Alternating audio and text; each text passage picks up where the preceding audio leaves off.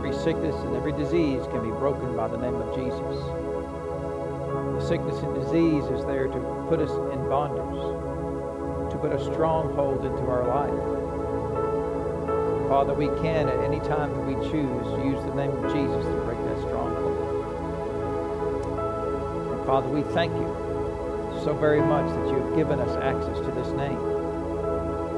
Father, you created a name, you were given a name above every name because of the work that you chose to do on this earth. You earned it, Father. You were granted that name by God the Father, a name that's above every name. And then you turned right around, Father, and gave use of that name to your church. Drop my name. Use my name. Take authority in every situation by my name. And I will back it up by my power. So, Father, we will use your name.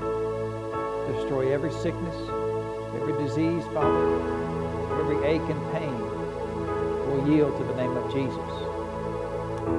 Father, we choose to use the very name that you gave to us.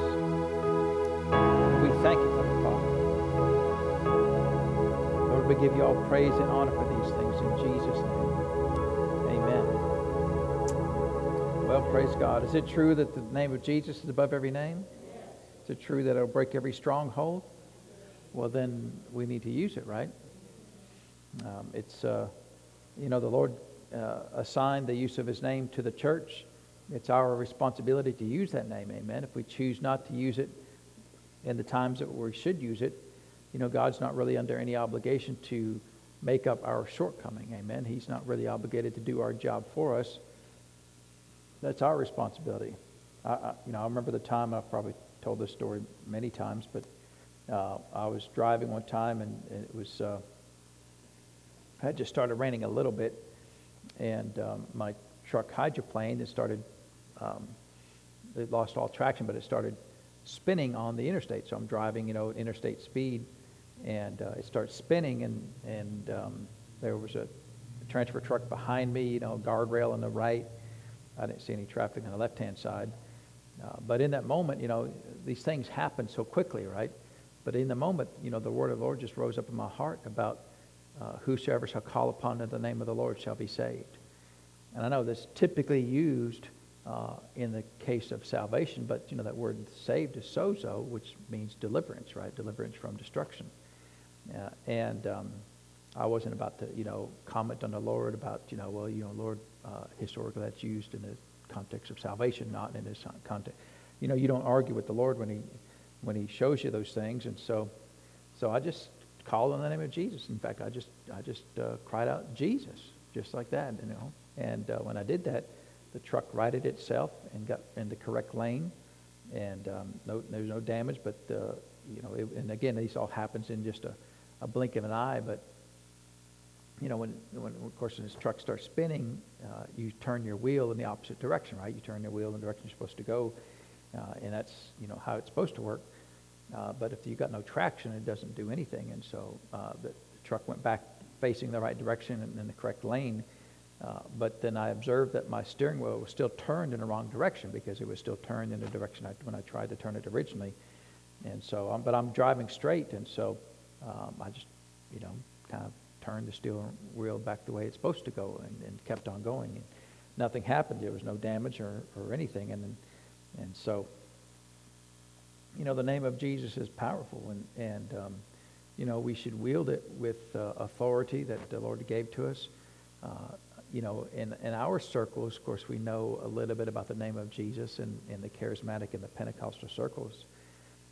But we've gotten flaky over the years, and we start applying it to, your dishwasher's acting up, or, your neighbor's dog is barking or whatever, and keeping you awake, or the volunteers are playing the, Alabama or something, and we use the name of Jesus, and, we kind of get out of order in those things. Amen. And we use the name of Jesus as it's necessary to correct the things in the earth to line up with the will of God. Amen. Now, we don't use it for our convenience. We don't speak the name of Jesus to all the red lights, and I've seen people do that, and they say, see, it worked, and it really kind of, it bothers me a little bit, because I don't see that it was the Lord in that moment at all. I just, for their convenience, It's one thing if it's an emergency or whatever, but we do a lot of foolish things, a lot of theatrical things in the church sometimes, and try to say it's the Lord. And but there is a real use of the name of Jesus, amen. And we have full access to that name, unfettered. The Lord didn't say, well, you can only use the name of Jesus on Tuesdays and Thursdays, but other than that, you're on your own, amen. And so praise God. Well, we are in the last book of Dr. Yeoman's 4-book series here, and this is Health and Healing. And the first chapter here is talking about the human body, and she was talking about the eyes and how amazing they are, and they are amazing and still, and if you look at even like the brain, the brain, people call computers brains, right? And they say the computers have the ability to do this calculation or whatever, and in very specific things, the computer may be able to out-process a human brain, but it can't out-process the capacity of the human brain. So the human brain still has got not infinitely more capacity, but many orders of magnitude more capacity than any computer has today. And you can see that because all of us here are driving age, right? All of us drove here, or rode with somebody that drove here, and we don't think anything about it. We just drive and we get here. And they have been trying to perfect self-driving cars now for many years. And if you're going a straight line from point A to point B, they can do that. Well, you could probably teach a toddler to do that, right? That's really not all that hard. But you put a pothole there, you put a buffalo, you put a possum, or anything, right? Little rain or pebble on the ground or something, and for you and me, it's no big deal, right? Our brain can process that scenario and go, okay, well, we need to do this, slow down, turn right, turn left, whatever, in a fraction of a second, and they're still not there, right? And so they keep running over orange cones, and for whatever reason, left turns are really hard for these self-driving vehicles to do well, right? So if you're trying to left across traffic or something, and even my car is not a self-driving car, but it does have a mind of its own sometimes. If I'm driving too fast, a little light comes on, says take your foot off the gas pedal, and it's got, in fact, I was telling this to somebody the other day, they thought I was just making it up, but it's got, they call it adaptive cruise control. You put it on whatever speed, usually like 90, 95 miles an hour, whatever speed you want to. And then when you're following somebody, it'll stay 3 car lengths behind them no matter how fast they're going, right? So if they slow down to 60, your car will automatically slow down to 60. If they speed up, to a reasonable speed, like 90 miles an hour, then it'll speed up and catch up with them. And so it's but that's a straight line, right? Somebody's directly in front of you. But every now and then, I'll be turning left across traffic, right? And there's plenty of time. They miss you by 5 or 6 inches, easy, right? And so you cut in front of them and get across to the other way. And, well, sometimes the car will just slam on the brakes, just stop, because it thinks you're going to hit somebody. It's like, I missed them, by a good foot, easy, right? But it doesn't think that, right? It thinks you might be in an accident, so it'll stop. It'll apply the brakes for you, and second guess you. Not unlike passengers in the car, right? They'll second guess you too all the time, right? And so you're a little helper, right? And so because it's a hard problem to solve, right? You think about you don't even think about it, but if you actually went through how many decisions that your brain has to make, you see a car coming, you realize it's such and such a distance, it's traveling such and such a speed, so that means you've got about this much time to cross in front of them. You're doing all those calculations in your brain without even knowing it. And of course, some people never do that calculation, close their eyes and gun it, right? And so, so we're not talking about those kinds of people, right? We're talking about people who are, normal drivers, right? You look at every scenario and you figure out what I should do. Slow down, speed up, turn left, turn right, whatever. Simple problem to solve, especially if you've done it for a long time. But any given situation, there's thousands of calculations your brain is doing all at the same time, right? And that's because that's part of it, right? And so they're not able to do that. So, the brain is a great indication of of a creator. You know, there's no way that this was evolved to become this ability, right? To look at scenarios and problem solve and calculate and all of those things. They'll tell you that, you know, all this was an evolution from previous other types of mammals or other types of animals. And it's not that way. It's God-given. It's inspired. Amen? Because you'd think after all this time, other mammals would have the creative ability to build something, right? I mean, it wouldn't be just limited to human beings, you know, monkeys. And in fact, they tell you that, you know, from a DNA perspective, the difference between the DNA of a human and the DNA of like a banana is only like 5 or 10%. It's not really a whole bunch, because, you know, they need to live and process air and things. And I don't know what the number is, but it's a small percentage, right? And the DNA we share with primates, you know, is pretty close. And yet there's no monkeys building laptops. There's no monkeys building roads, you know, and they've been around for a long time, right? How come they haven't jumped over into that evolutionary leap like mankind has, if it's all about evolution? Well, it's because God never gave them the inspiration, the God-given ability to think like that, right? To solve problems and to be creative like He is. Amen? And that should be one indication that there is a God, that there's you know, if you look at the animal kingdom, pretty much once you get past human beings, you know, they're pretty much the same, right? I mean, you look at a smart dog, it can do some problem solving, right? I mean, you know, my dog, we trained him how to go through a dog door, right? And we did it with food. So he knew if he goes through the little doggy door, there's food on the other side. So, and my dog is very food motivated. You can train him to do almost anything with food. Not unlike people, right? But, and then, you know, my cat, I've got a cat, and, you know, we had, 87 cats at the house for a while, but now we're down to just 2.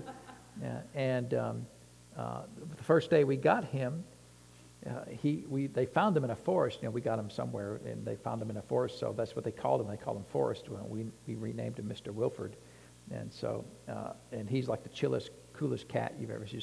You know, nothing bothers him, right? He's like, yo. And so most cats just run all the time. You know, if you do something really loud around him, he'll look at you like, really? You know, could you keep it down? And so he got out into the garage, and Chris said, "Where's the cat?" I said, "He's in the garage." You know, what? You know, well, you need to get him. He might go through the. There's no way that cat can know how to go through that dog door, right? I mean, we had to train our dog a lot to get him to do it, right? Bribe him and all these things. And sure enough, we go outside. He had figured out how to get through that dog door all by himself. You know, he's really a smart cat, right? Cats, of course, they tell you that cats are as smart as dogs. They just don't care. That may be the case. I don't know. But this cat figured it out, right? He figured out how to get through this dog door on his own, because he just likes to go outside. And so now we have to watch him, right? Because he's always trying to escape. But anyway, all of that to say, you know, the human body is an amazing machine, right? How it operates and all the things it can do with our hands and the things we can do with our feet and things we can do just walking and running and, you know, all these things. But then our mind too, our brain has the capacity to do these things. And she was making a lot of points about that, you know, you look at the types of things that our eyes can do it. And see, they'll tell you, like an evolutionist will tell you, you know, for example, that women can see like the color red better than men can. And as in general, right now, that's may not always be the case, but in general, that's you know, a general trend that they see. And what they tell you is, well, the reason why that's so is because women used to be the gatherers. You know, the men were the hunters, women were the gatherers of fruits and whatever, you know, from vines and things, and they had to be able to see the color red better than men, because the red usually means something you can't eat. And so that's why women could see better. Well, you know, they just made that up, right? They weren't there 100,000 years ago looking at women, and is that true? That, I mean, do they have records that, you know, it says, you know, Igor was the man and he killed all the animals, and, you know, Jane was the wife and she got all the vegetables? I mean, do they have, there's no records like that, you know, they just made it up, right? And so they just make up stories like that, you know. If it's true, and I don't even know if it's true or not, but if it's true, I think the Lord's like, let's just do this. You know, because are women different than men physically? Well, sure we are, right? I mean, that doesn't take even rocket science to figure that one out. And so the Lord he just does whatever he does, right? Let's just make him different, right? You know, too. And so that's a whole lot easier to believe that anyway than a made-up story about berries, you know, I mean, okra's not red, and you can eat okra, right? So, I mean, do women have the ability to see okra better than men? I don't know, you know.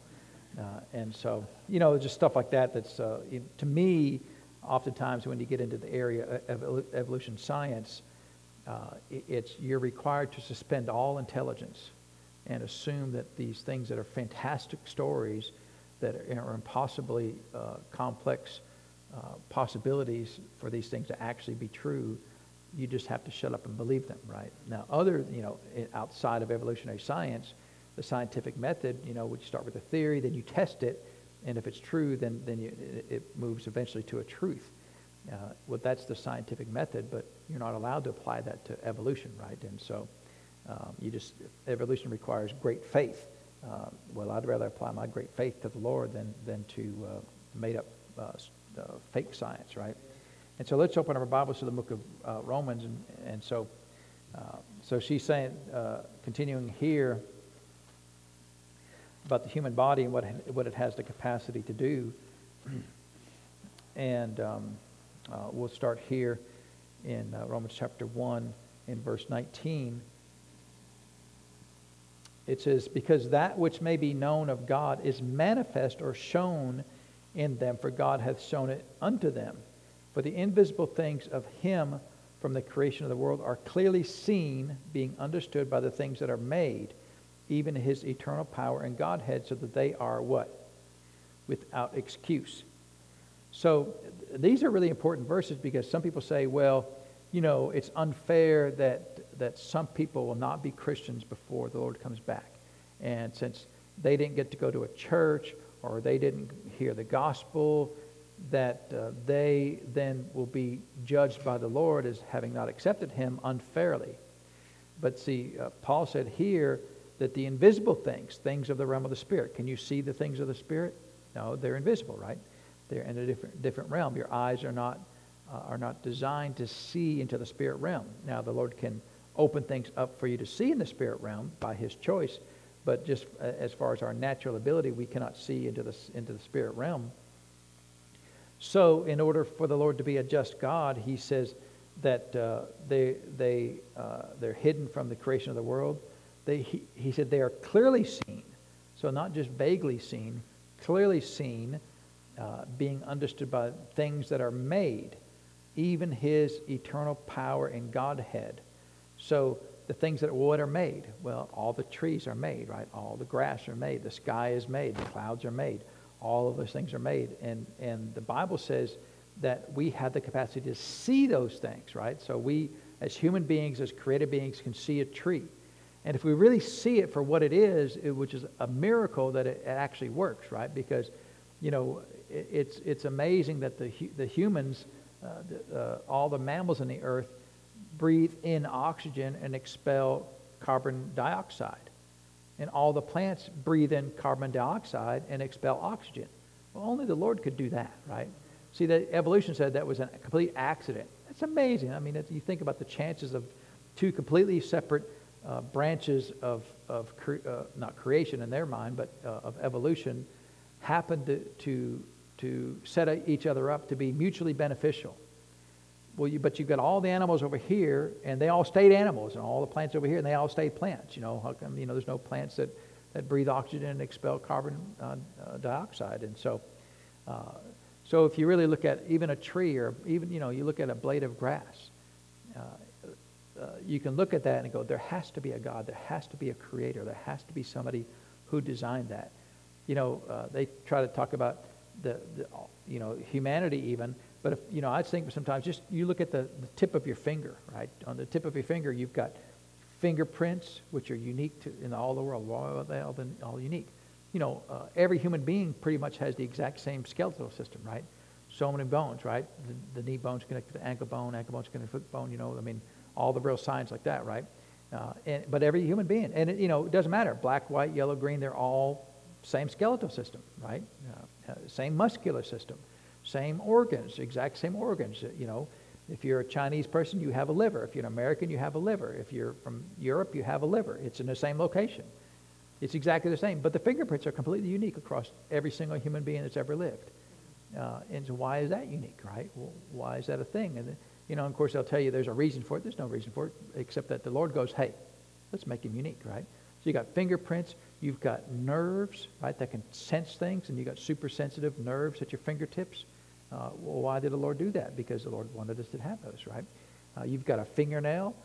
You've got bone in there. You've got skin in there. I mean, you think about how many different features there are just to the tip of your finger. And evolution says every one of those began as a mistake from the previous generation, right? A fingerprint was a failure or an error in the DNA from the prior generation, right? That it's basically, you know, the DNA was set, there was no fingerprints, and then there was a flaw in you know, Bob's DNA that he grew up and he had fingernails. Nobody else had fingernails, but there was a defect in his genetic coding that now he has fingernails. Nobody else has had fingernails before. He's got fingernails, and then that not only did he have fingernails, but then that became a hereditary thing that his children also had fingernails. And eventually, somehow, even though only one person had fingernails and there was a gazillion people, everybody else got fingernails. Well, so that means that every single feature of the human body can always be traced back to a single person. And somehow that single person became the parent of every other person in the world. Well, that doesn't make any sense, right? Because you go back far enough, we only have one ancestor, right? Of course, all of our ancestors would go back to Noah.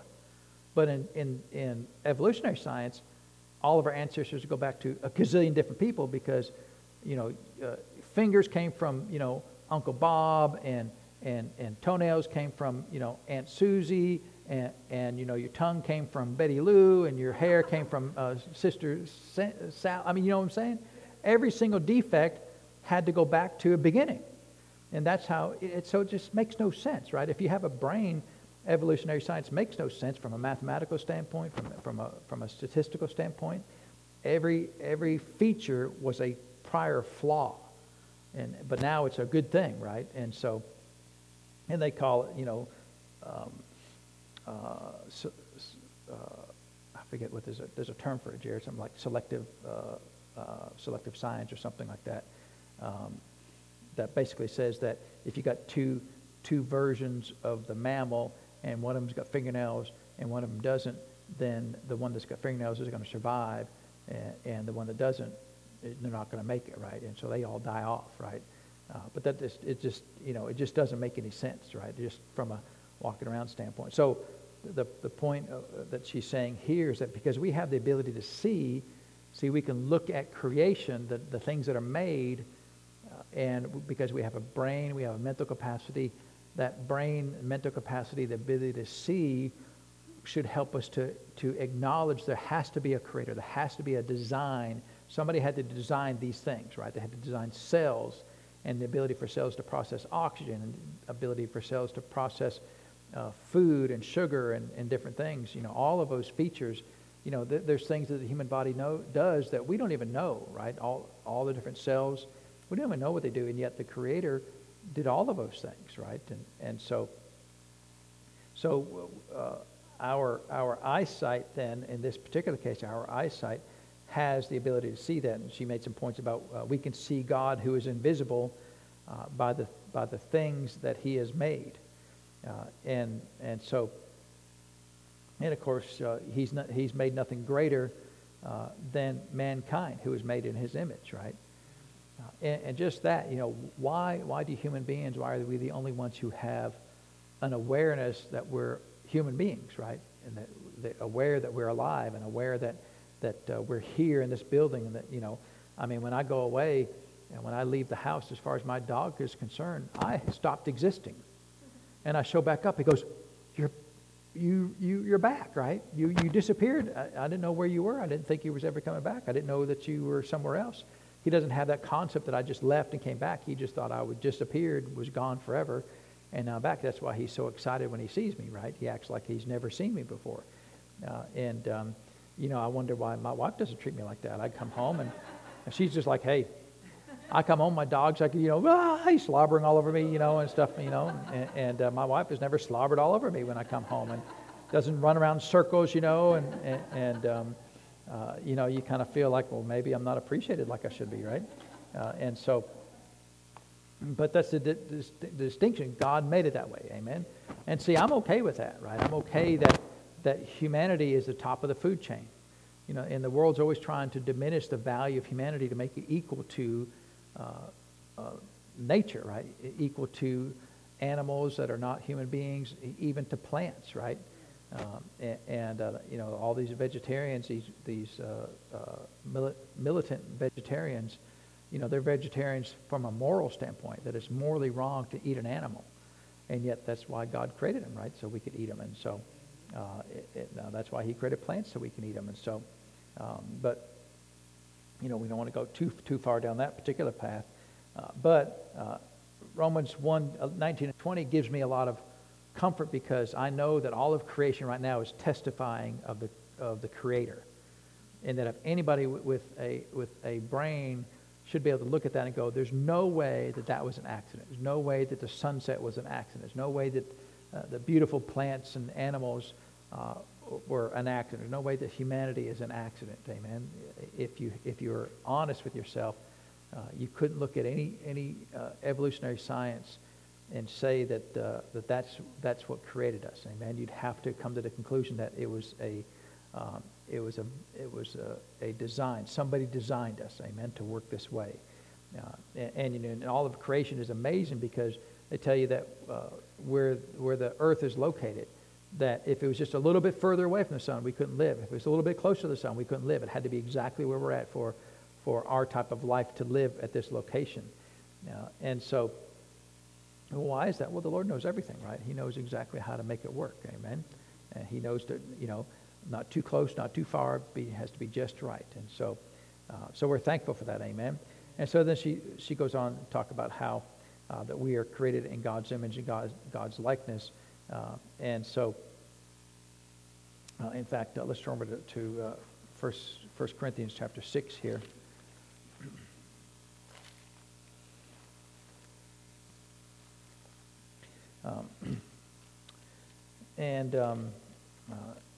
She starts back up earlier there, but we'll just read.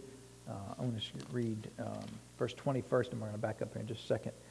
She said, "For you are bought with a price, therefore glorify God in your body and in your spirit, which are God's." And so we have the capacity to glorify God. And it's amazing that we can do that, right? And so we do that through our lives, right? We glorify God through our physical bodies, amen, through our words and through our actions. And we have the capacity to do that. And there's nothing in the scriptures that says the animals glorify God, but humanity has the capacity to do that. And in fact, the other point of that verse there, it says, "For you are bought with a price." So what was the price that bought us? What did God pay for us? What was the price that he paid for us? It was the blood of Jesus, right? When he was looking at all the sins of the world, there's a price to sin, right? And people don't really appreciate that. But, there's something about, and one of these days, I'll get more insight in this, but there's something about sin that a perfect and just God cannot just allow sin to just continue, right? I mean, if there was only ever one sin in all of humanity, God couldn't just overlook it. It has to be dealt with. And in the Old Testament, the way that it dealt with was an animal had to die, right? Blood had to be shed. And of course, the book of Hebrews says that without the shedding of blood, there is no remission of sins. So, for some reason, that when an infraction occurs called a sin, it has to be dealt with, and it has to be dealt with by blood. They temporarily took care of that in the Old Testament with the shedding of blood with bulls and goats, but it wasn't sufficient to be lasting. Amen. And so they had to keep doing that every year, right? They had to keep killing more and more animals. In fact, when Solomon dedicated the temple, he sacrificed over 100,000 mammals, right? 100,000 sheep and goats. It's huge. Now, you think about that. That's a lot of work, right? You had to kill 100,000 animals for one thing, for one event. And wouldn't you love to be the priest at the temple at that point in time, right? And so that'd be a lot of murdering, amen, of mammals. And so, but for whatever reason, it has to be dealt with. So all sin has to be paid for. Now, you can pay for it yourself, which your payment is not going to be sufficient. And that's the issue, right? And people who think, well, I'm going to pay for my own sins. Well, that's great, right? Except that when you look at what the cost of sin is and what you can bring to the table, there's not an equal amount, right? So you're going to go down and there was this lady back in the housing market back in like 2008 or whatever, back when the housing market was crazy and there was a big failure in that market. The reason why there was a failure is because banks would say, hey, we've got a $500,000 house. We're going to sell it to you. And it's like, what's your annual salary? Well, my annual salary is $50,000. Okay, well, here's your payments. And then, of course, they can't afford them, right? Because they want to buy it, they desire to buy it, but they don't have the ability to buy it. And so people would still buy them anyway. Somehow the banks would still sign off on those loans and hope that the government would back them up, which is really the whole deal, right? And of course, there was a lot more stuff going on besides that. But people all the time, when I was growing up, we called it champagne taste and beer pockets. You ever had that, right? People love super expensive things but can't afford super expensive things, right? So they don't have the ability to purchase it. They want to, they desire to, but they don't have the ability to purchase it, don't have the funds to purchase it. And that's the same problem in the area of sin, is we think, well, I'm just going to suffer for my own sins, right? I'm just going to suffer for the sins that I'm committing, and I'll pay for my own sins. But the problem is the cost of the sin, because the sin is always against the Lord. And you're going to take your natural body, which has already been touched by sin, and you're going to sacrifice that natural body and die or suffer or whatever you think you're going to do to pay for that sin. But the problem is you're bringing an impure sacrifice to the table to pay for a sin against a pure God. So your sacrifice, even if you wanted to make it, you're supposed to bring, remember the Old Testament, the rule was you had to bring a sacrifice without blot or without spot or blemish, right? So you couldn't bring a three-legged sheep, you couldn't bring a goat missing a head or missing a hoof or had bad hair or whatever. You couldn't bring it that. You had to bring a perfect sacrifice, and that was still the best you could do. And it really wasn't even perfect enough because you had to do it every year. So people all the time are wanting to pay for their own sins, but they can't do it. It's just biblically not possible. It's technically not possible because that payment has to equal the cost of the infraction. And you're never going to get caught up. You're never going to, even one sin, you would never have lived a life that was quality enough to do that. And that's, of course, part of the reason is because we have a sin nature in our bodies, which is passed down because of Adam's sin. And that alone makes you unqualified. It means you have a spot or a blemish on your life because of that sin nature. So you'll never be qualified to pay for a sin because of that sin nature. And yet, dumb people all the time are trying, I'm going to pay for my own sins, right? They think, well, and they try to earn equity against their sin. So I'm going to go do good things, right? I'm going to go and feed the poor. I'm going to go and clothe the naked. I'm going to go and help humanity. And that's great, but the cost of the sin is this high, and if you work your entire life, you're going to get to right here. And if you could live as long as Methuselah lived, 969 years, you're still going to be right here. The cost is this high, and you're still going to be right here. So you're just never going to equal the cost of that sin. Now, the Bible explains that to us, shows us these things, tells us how these things work, and yet people won't believe it, right? Well, that's, I'm going to get a special deal. There's no special deal. The Lord makes the law, right? It's His creation. He's already figured all these things out. And for us to say, I can do it on my own is foolishness, amen? And so we've been bought with a price. When the Lord looked at all the sins and He added up, right? He has a big spreadsheet of sins, and He adds up, this sin costs this much, this sin costs this much, this sin costs this much, and He adds it up, and the price is basically infinity. So what can we have? What do we have that would be worth that much? Well, let's send my perfect Son down to the earth We can't send bulls or goats. Those aren't going to be sufficient, because even a healthy bull or goat still got some minor thing that's not right. Maybe there's one hair out of place, right? Maybe there's one foot is slightly bigger than the other foot. There's not going to be perfect. There's no perfect animal out there. And so the Lord sent His very own Son. That was the only payment that was enough to pay for all of our sins. His blood was the only thing valuable enough to pay for it. So we have been bought with a price. We've been purchased with a price. The price that was paid was the blood of Jesus. Amen. And so therefore glorify God in your body. So we are bought. Now, for all of humanity, He's already bought the payment, made the payment for their sins. Amen. So even though they've been bought, they're still, it's more like a coupon, right? It's already paid for. Here's a coupon, but you still have to cash that coupon in, right? You go to a store and, there's a sale and you have to have the coupon, and you go to the cash register and say, I want to buy this. Well, where's your coupon? Well, I don't have it. Can I just get the deal anyway? No, you can't have the deal without the coupon, right? And so who can get the coupon? Anybody can get the coupon, right? But you have to have the coupon, and the coupon is accepting the Lord Jesus, right? He's already paid for everything. It's already printed. He's already done it. He's not going to do it anymore. All the coupons that have been printed have been printed. There's not going to be any more coupons printed. The blood of Jesus was shed one time. But you still have to cash that. They call it redeeming. You ever seen it? Redeemed value. They tell you coupons, when you turn them in, that's called being redeemed. You're redeeming the coupon for the value of that coupon. And we've been redeemed, right? The word redeemed means to be purchased out of the marketplace. So we have been bought with a price, and the price was the Lord Jesus. When we choose to accept the Lord Jesus, we accept the price that was paid for us. And we choose to allow that transaction to be completed, right? So it's not really complete until we accept that, right? You go through all the stuff, you're buying all the stuff online, and you still have to go to the very end and you say, I choose to accept this purchase, right? And until you do that, it's not really a purchase, right? It's all just there in your cart, and you haven't made the final transaction yet. So in the humanity, when we accept the Lord Jesus, we're making the final transaction. We're saying, yes, I accept the terms and conditions of this purchase, and I choose to accept it.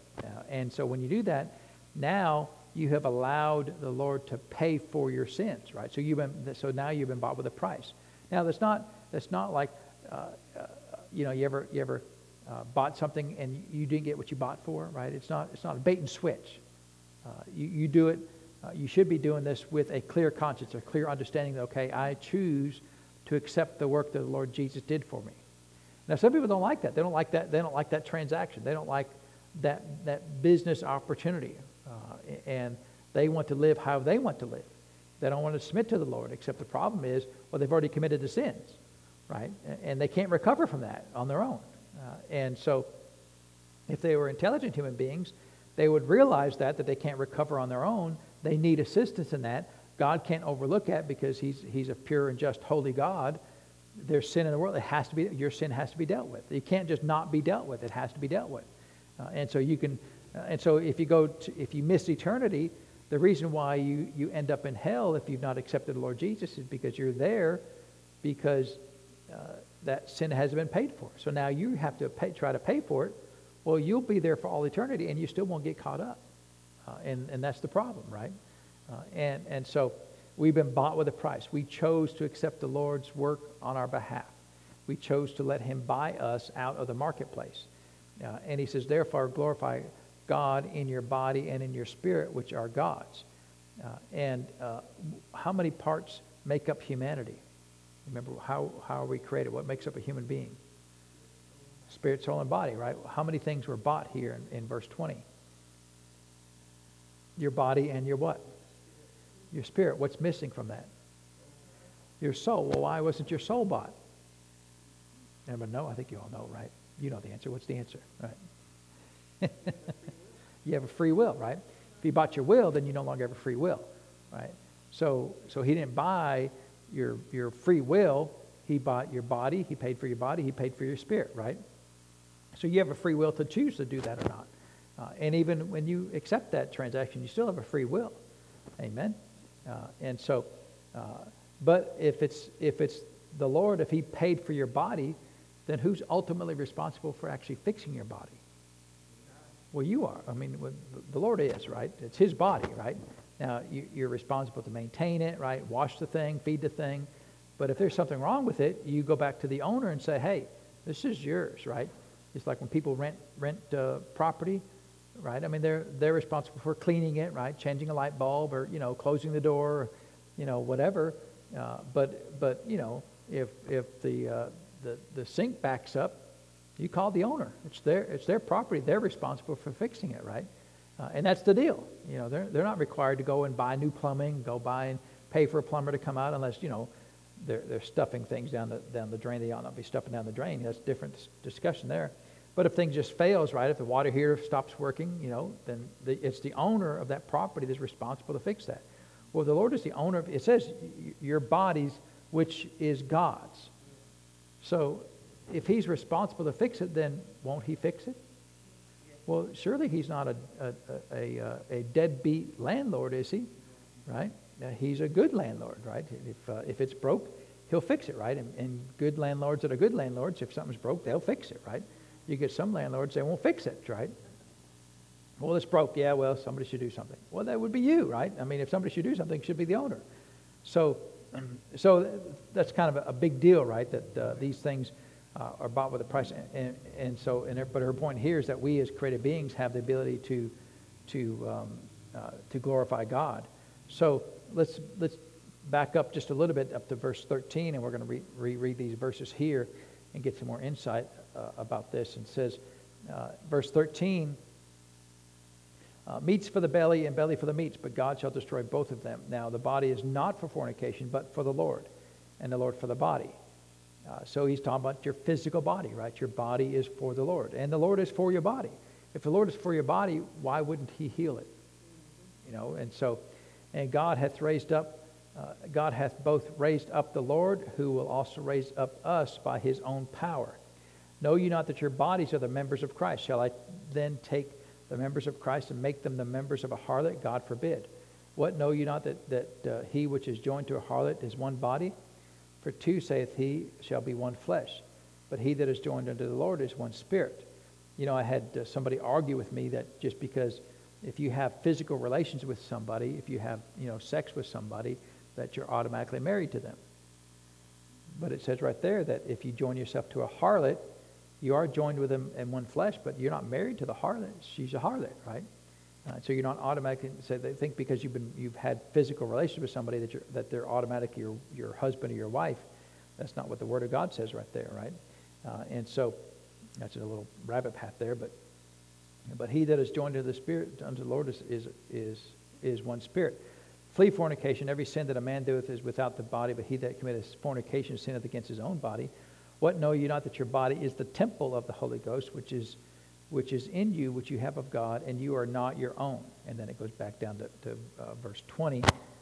For you are bought with a price, therefore glorify God in your body and your spirit, which are God's. And so verse 19 there is our bodies are the temple of the Holy Ghost. And you would think that you go back and look at the reason why he uses this analogy is to remind yourself, to remind us of what the original temple and how the original temple was built. If you go back, Solomon built the original temple, right? So before the temple, they had a tabernacle, which was the tent, and they'd have to break it down, carry it somewhere, and put it back up, as they were wandering through the wilderness. Well, then for a long time, they didn't have anything really to worship the Lord. And then finally, David wanted to build a temple for the Lord, a physical, permanent structure, and the Lord told him he couldn't do that, but he saved up the money, gave it to Solomon, and Solomon built a temple. And it's an amazing structure, right? It took 40 years to build it, gold everywhere, there was no hammers that were used to build it. Everything was cut off site, and they brought it and put it together like a Lego set. Of course, they didn't have Legos there, but at the time, obviously. But it was an amazing structure, right? And all these artisans came together and made all the tapestry and all the linen for everything, and all of the tools for doing the sacrifices. Everything was just top shelf, right? Amazing materials and amazing craftsmanship. And the Lord said, "That's your body, right? Your body is the temple."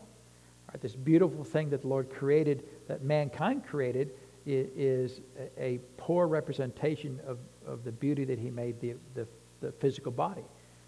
And yet that body now has the capacity, just like the Old Testament temple kept the holiest of holies, right? The Ark of the Covenant, where the Shekinah glory of the Lord would present itself, but only there.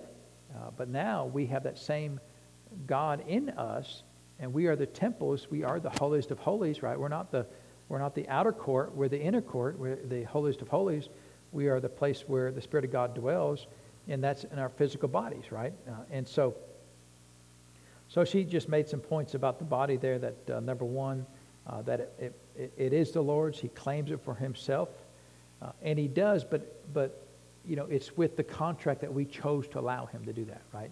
Does he make anybody accept him?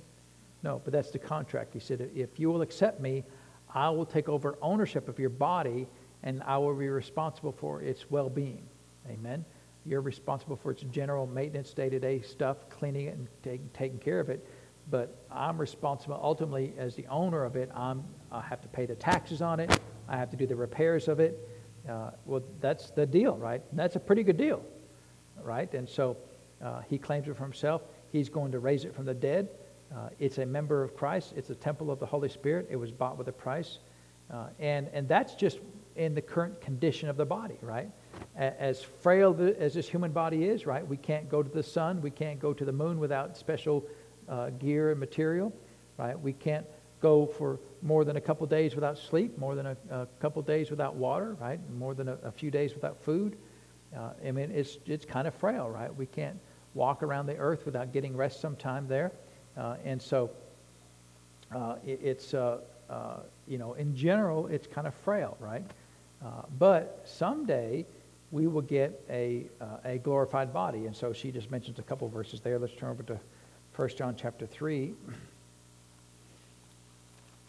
And so, as this particular body is right now, we're going to get an upgrade, right? And so in 1 John chapter 3, it says, verse 2, Beloved, now we are the sons of God, and it doth not yet appear what we shall be, but we know that when he shall appear, we shall be like him, for we shall see him as he is. In 1 Corinthians 15:52, it says, In a moment, in the twinkling of an eye, at the last trump, for that trumpet shall sound, and the dead shall be raised incorruptible, and we shall be changed. For this corruptible must put on incorruptible, and this mortal must put on immortality. So we call it a glorified body, right? It's a glorified body because right now we live in a mortal body, right? It's a body, the word mortal means subject to death, right? So this body, everybody that's on the earth is going to die someday, amen? As much as we believe in healing, it's not a promise to live forever in this physical state, amen? But it is a promise that we will live in divine health until it's our time to go home to be with the Lord. And really that time is generally up to us when we want to go home. Amen? Now, we can't just say, well, Lord, I just want to live forever. Well, I never promised that for you, so you can't believe God for that. But, if I remember one time when Brother Hagen's, his mom was not well, and the Lord said, well, let her come on home, right? She didn't have much faith, but he had faith for her. He let her come on home. And he said, Lord, he said, I just, we grew up so poor. We grew up with nothing. And he said, even when I was, first ministering, he said, I didn't have any ability to care for my mother, right? He was poor. He was broke. He tells all the stories of those things. But as his ministry and his faith grew, he was able to better care for his mother. And he said, Lord, I'm just now at a point in my life where I can give my mother the things that I've always wanted to give and be a blessing to her. And so the Lord said, well, what would you like? He said, I would like 5 more years her on this earth so that I can just be a blessing to her and show her how much I appreciate what she did for me and my brothers in growing up. And so the Lord did. He granted her another 5 years. So that he could be a blessing to her, amen. And then after 5 years, she went home to be with the Lord. And so but we will get a glorified body. Well, what will that be when we get a glorified body? Well, it tells us that right now, that our bodies, in verse 53 of 1 Corinthians chapter 15, this corruptible, we have a corruptible body, right? It has the ability to be corrupted by sickness and disease, right? But at some point, we will have a body that is incorruptible. Now, Peter tells us that we've been born again not by a corruptible seed, but an incorruptible seed. So spiritually, we are already incorruptible. But our bodies are not incorruptible, amen, except for the power of God, amen. And so, when Jesus touched the leper, the leprosy is a transferable disease, and if you touch it, you will get that corruption into your body, except for the faith of God, right? The faith of God can make you incorruptible in that moment, but and it can make you incorruptible for all sickness and disease, but it doesn't keep you from dying ultimately, right? It won't let you live forever. There's a story with John G. Lake when he was traveling to Africa, and this was back in the 1800s.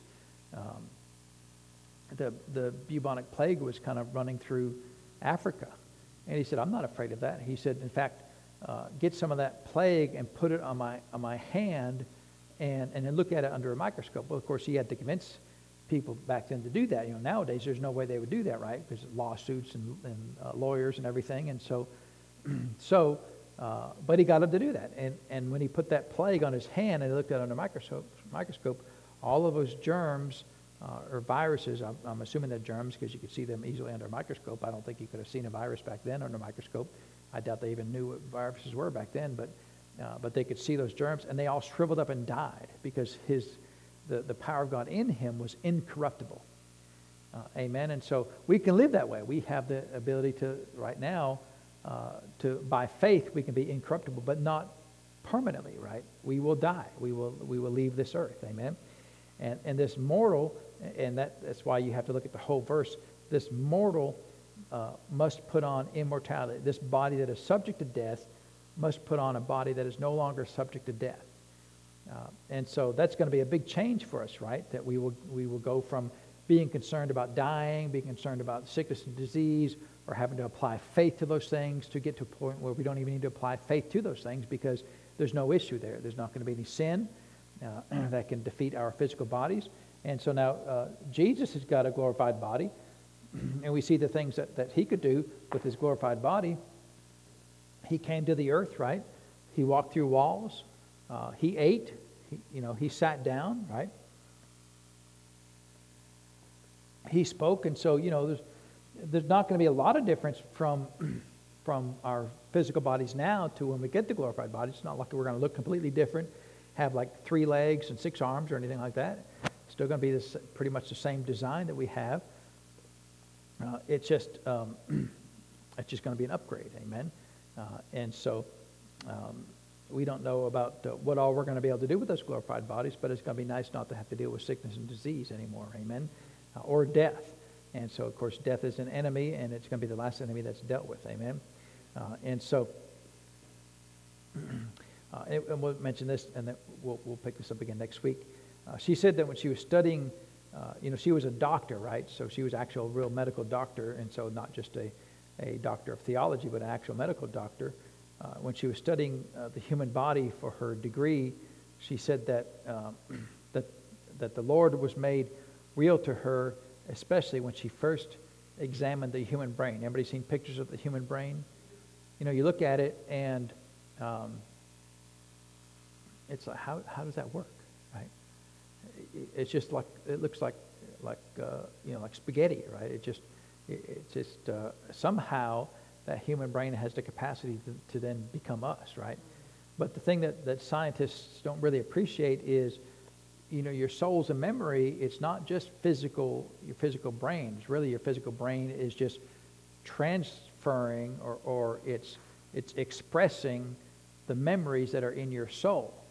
And that's why, people get brain damage. They no longer can remember things, but it's really because their brain doesn't have the capacity to transfer that information from the soulless realm into the natural realm through their words or through their actions.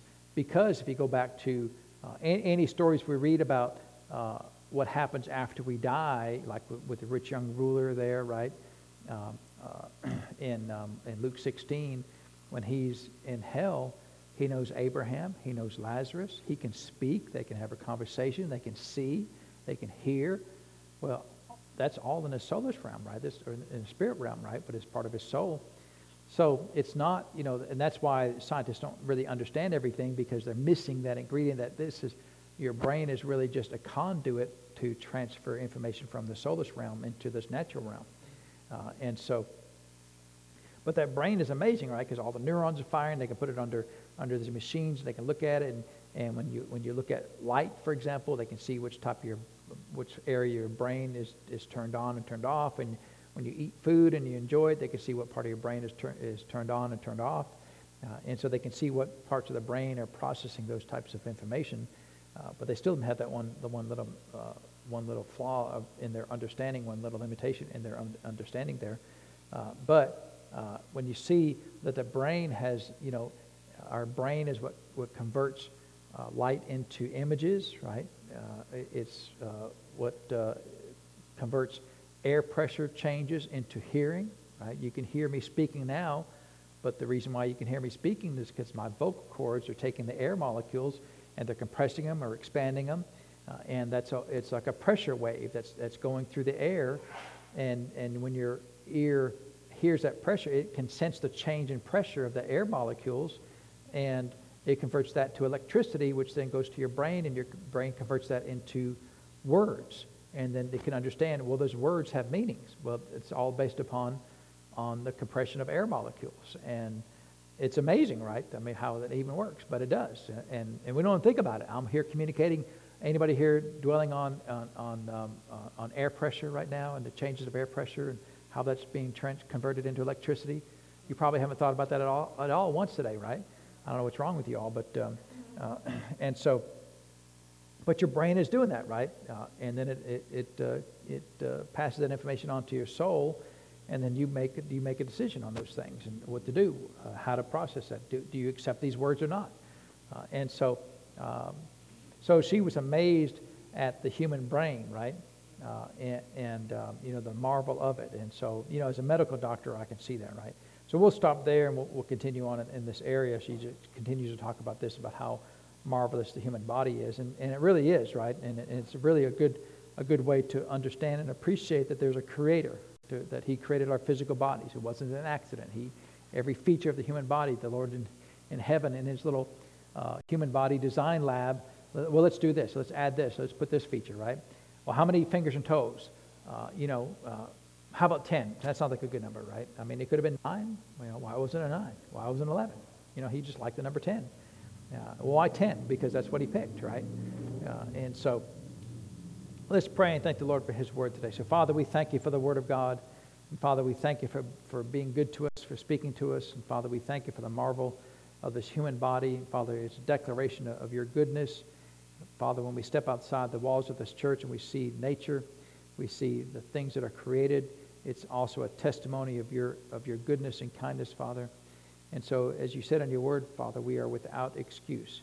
When we see the things of creation, whether it's plants or animals, Father, or even trees or mountains or the sky, any aspect of creation testifies of your goodness. And so, Father, we are without excuse that there is a God, that there is a creator. Father, these things are not hard to understand, not hard to see, but the will of man makes them hard to accept sometimes. And so, Father, we choose to accept these things. And we thank you for your goodness and kindness, and we give you the praise and the honor for it, Lord, in Jesus' name. Amen. Well, praise God. Let's get ready to receive this afternoon's offering. And, I think any Christian I'm always appreciative of creation. Amen.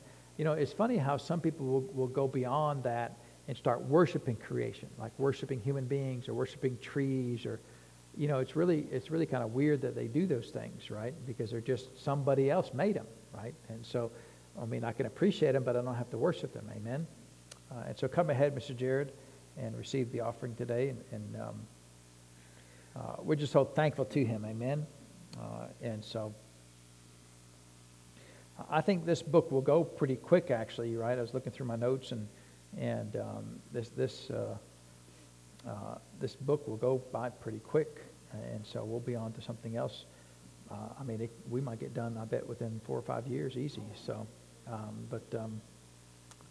but we actually have some pretty good questions on some of these chapters here. So, all right. Well, let's see. We'll be back here next. There's vegetables, right? What do we got today? Anybody know? What radishes? You got your first. Yeah. Okay. All right. Okra and tomatoes, tomato okra. I think isn't that a thing? Tomato okras? Yeah, I don't know. Are they back here in the kitchen? In the kitchen? All right. Well, help yourself to those, and we'll appreciate them being brought here, and we'll see you all next Sunday, right?